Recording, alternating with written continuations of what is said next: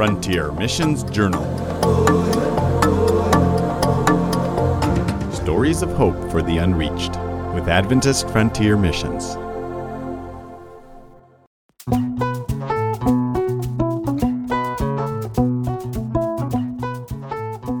My name is Isatta Coker. I work in West Africa, Sierra Leone, in the Kono project. This is a new project and we just started. It's like 2 years old. But before that, we served in the Susu project. As a lay worker, first working with the Coolmans, we served for like 10 years. And after we became career missionaries, we served for 11 years. So now we have transitioned to a new project, which is in Sierra Leone, Kono, and it's found in West Africa. The title of my story is Forgiveness. When we came to Guinea, I had a neighbor. She was very, very kind. She was a very kind lady. The first time I met her, when we were moving our things into the house when we came, because the house that we got was a little bit open without any gate. So she was very excited because she was like, oh, I can come and visit you guys at any time. I said, okay, no problem. But she helped us move, and she had a son who is like 20 years old. And most of the time, whenever we're desperately in need of something, because the area where we are, we don't know the area that much, and even going to the market was a little bit difficult for us, she would always call her son and her daughter to come and help us with things, And at some point, the boy would come to even help us to London, because by then the girls, our daughters, were in Freetown, Sierra Leone. We left them there because we want to come over first and settle everything, then we can bring them over to Kono. But there was a moment wherein my neighbor had one of her friends.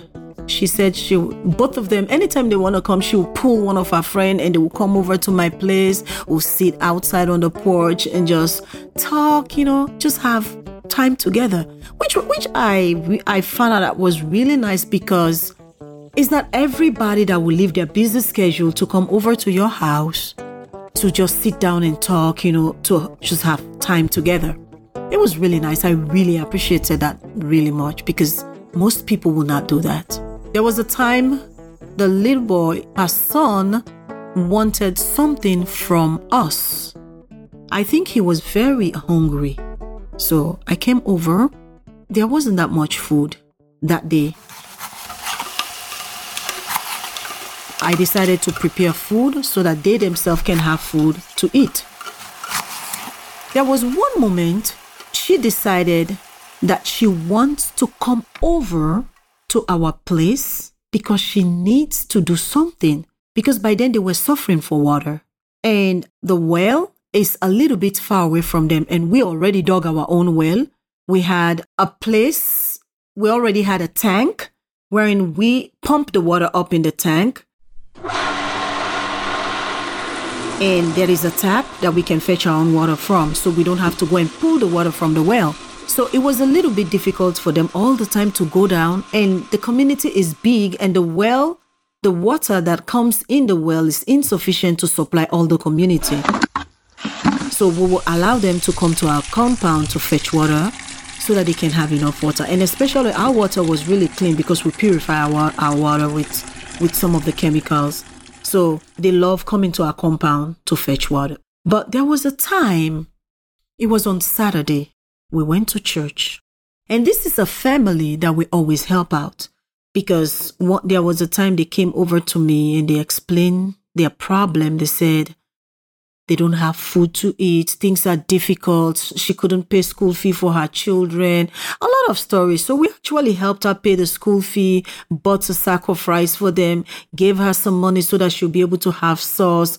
All the time, the daughter and the son will come over to the house. If I am done cooking and they want to eat, I will just dish food for them. So it was kind of like constant back and forth, coming in and out. So we were fine with that, because our mission there is to reach people. And when we see people that are desperately in need, we always try to come forth and help them out. But there was a time when we went to church When we went to church, it was a very beautiful sunny day, even though it was very hot. So when we came from church, most of the time we don't want to take in our clothes because this is African costume. It's hard for us to actually wash them. So we dry them, we set them in the sun and they dry and we fold them and put them back inside. So my husband hung one of his clothes outside after church, the one that he had on to go to church. After hanging the clothes, in the evening, we went for a walk. The whole family went for a walk.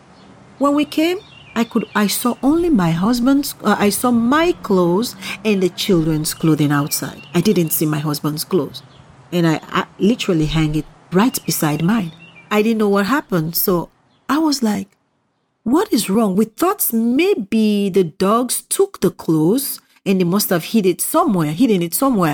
And I was like, the dogs are closed. How can the dogs open the door and come and get a clothes out from the line and go back inside? That was really, I said, no, the dogs did not get that close. We waited till like 8, 9 in the evening. We did not see the clothes. I said, you know what? Something is going on that I do not understand. But I'm just going to hold on. That evening, we prayed, we had family worship, we sang a lot of songs, and we went to bed. Early in the morning, around 6:30, the first people to come into our courtyard was my neighbor, whom I consider to be our friend. She was the first person, and we saw my husband's clothes hanging on the line.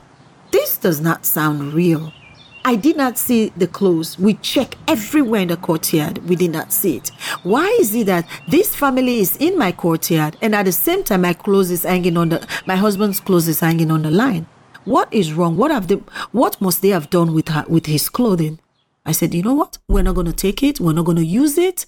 I just wrapped everything because I don't know. In Kono, they do a lot of spiritual acts, and sometimes they would take your clothes and they will go to this karamoko or fetish people. They do some acts either to make your mind turn to them so that anything they ask you, you will not say no to them. So they have so many things that they can do. So since we were not sure what was done with the clothes, we just wrap everything and dump it in the trash. And after then, my husband was like, something is wrong. Why is it that this family came so early in the courtyard and we finally saw my clothes hanging? I said, don't worry about it. Since I dump it in the trash, whatever they've done with it, you're not going to wear it. Let's just leave them as it is. So there was a time we just still continued talking to them. We didn't have any ill feeling, no resentment, no nothing. We just continued because we don't know who did it. So we just let everything slip by like that. There was a time, there was a problem in the family. The girl was really, really sick, and she came over to me very early in the morning. She said she's sick. She wants some medication. I gave her some medication, but before that, I prepared some food and gave her to eat before she could take the medication. It came to a point, she will always come to the house, which I didn't have problem with, but she has some words that she kept telling my daughter that I didn't like. I was like, why do you keep telling my daughter stuff like this? I said, that is not nice.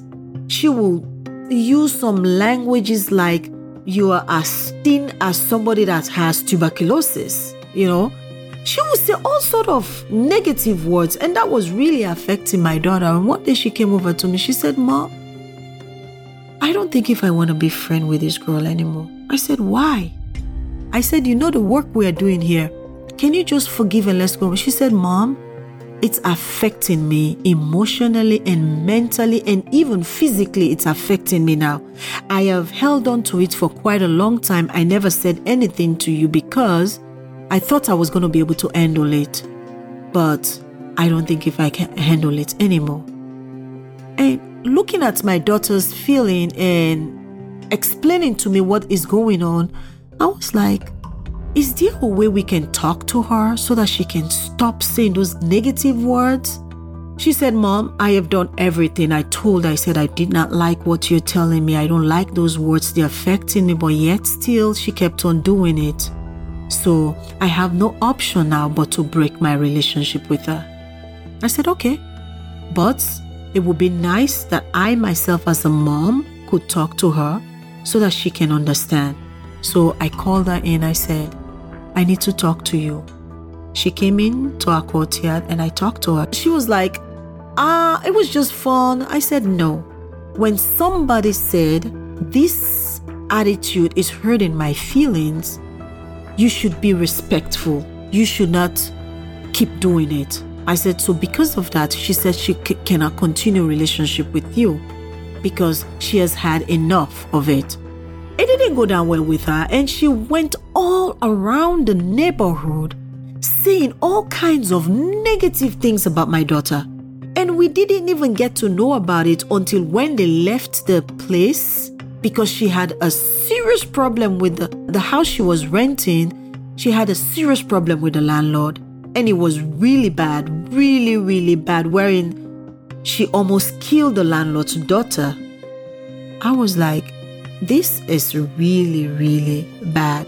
So when they left, I started visiting some other neighbors.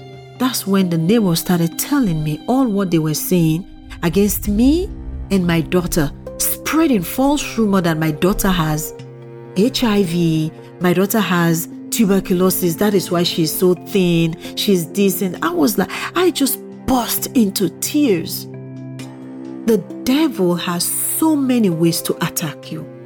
He does it in a very, very cunning way, that just to put you in a funny position wherein you will just decide to quit. Because if he cannot hurt you, it will hurt your child. Once your child is hurt, you, the mother, you're definitely going to be hurt. But I took some time and I had a conversation with my daughter. I said, I know it's very, very difficult. It's not easy. It's very challenging. But I want you to think about it and forgive the lady and her daughter. It took me some time because I was really hurting because of the words that she said against my daughter, and I know it was not true.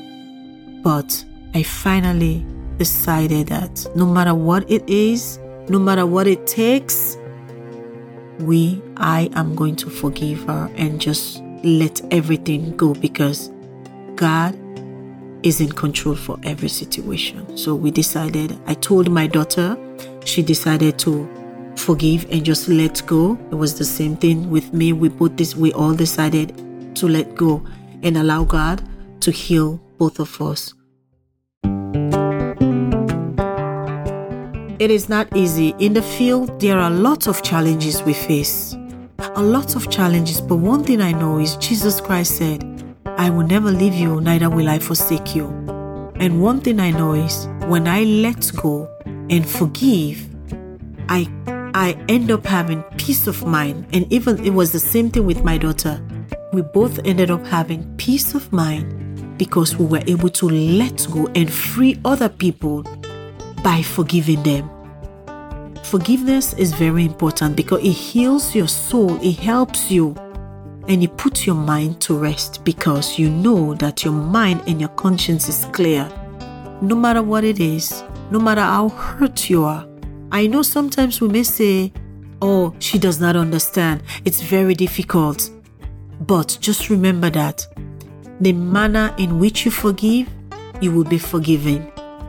If you forgive little, God will forgive you little, because He said in His word, forgive our trespasses as we forgive those who trespass against us. Thank you for listening to Frontier Missions Journal. God bless.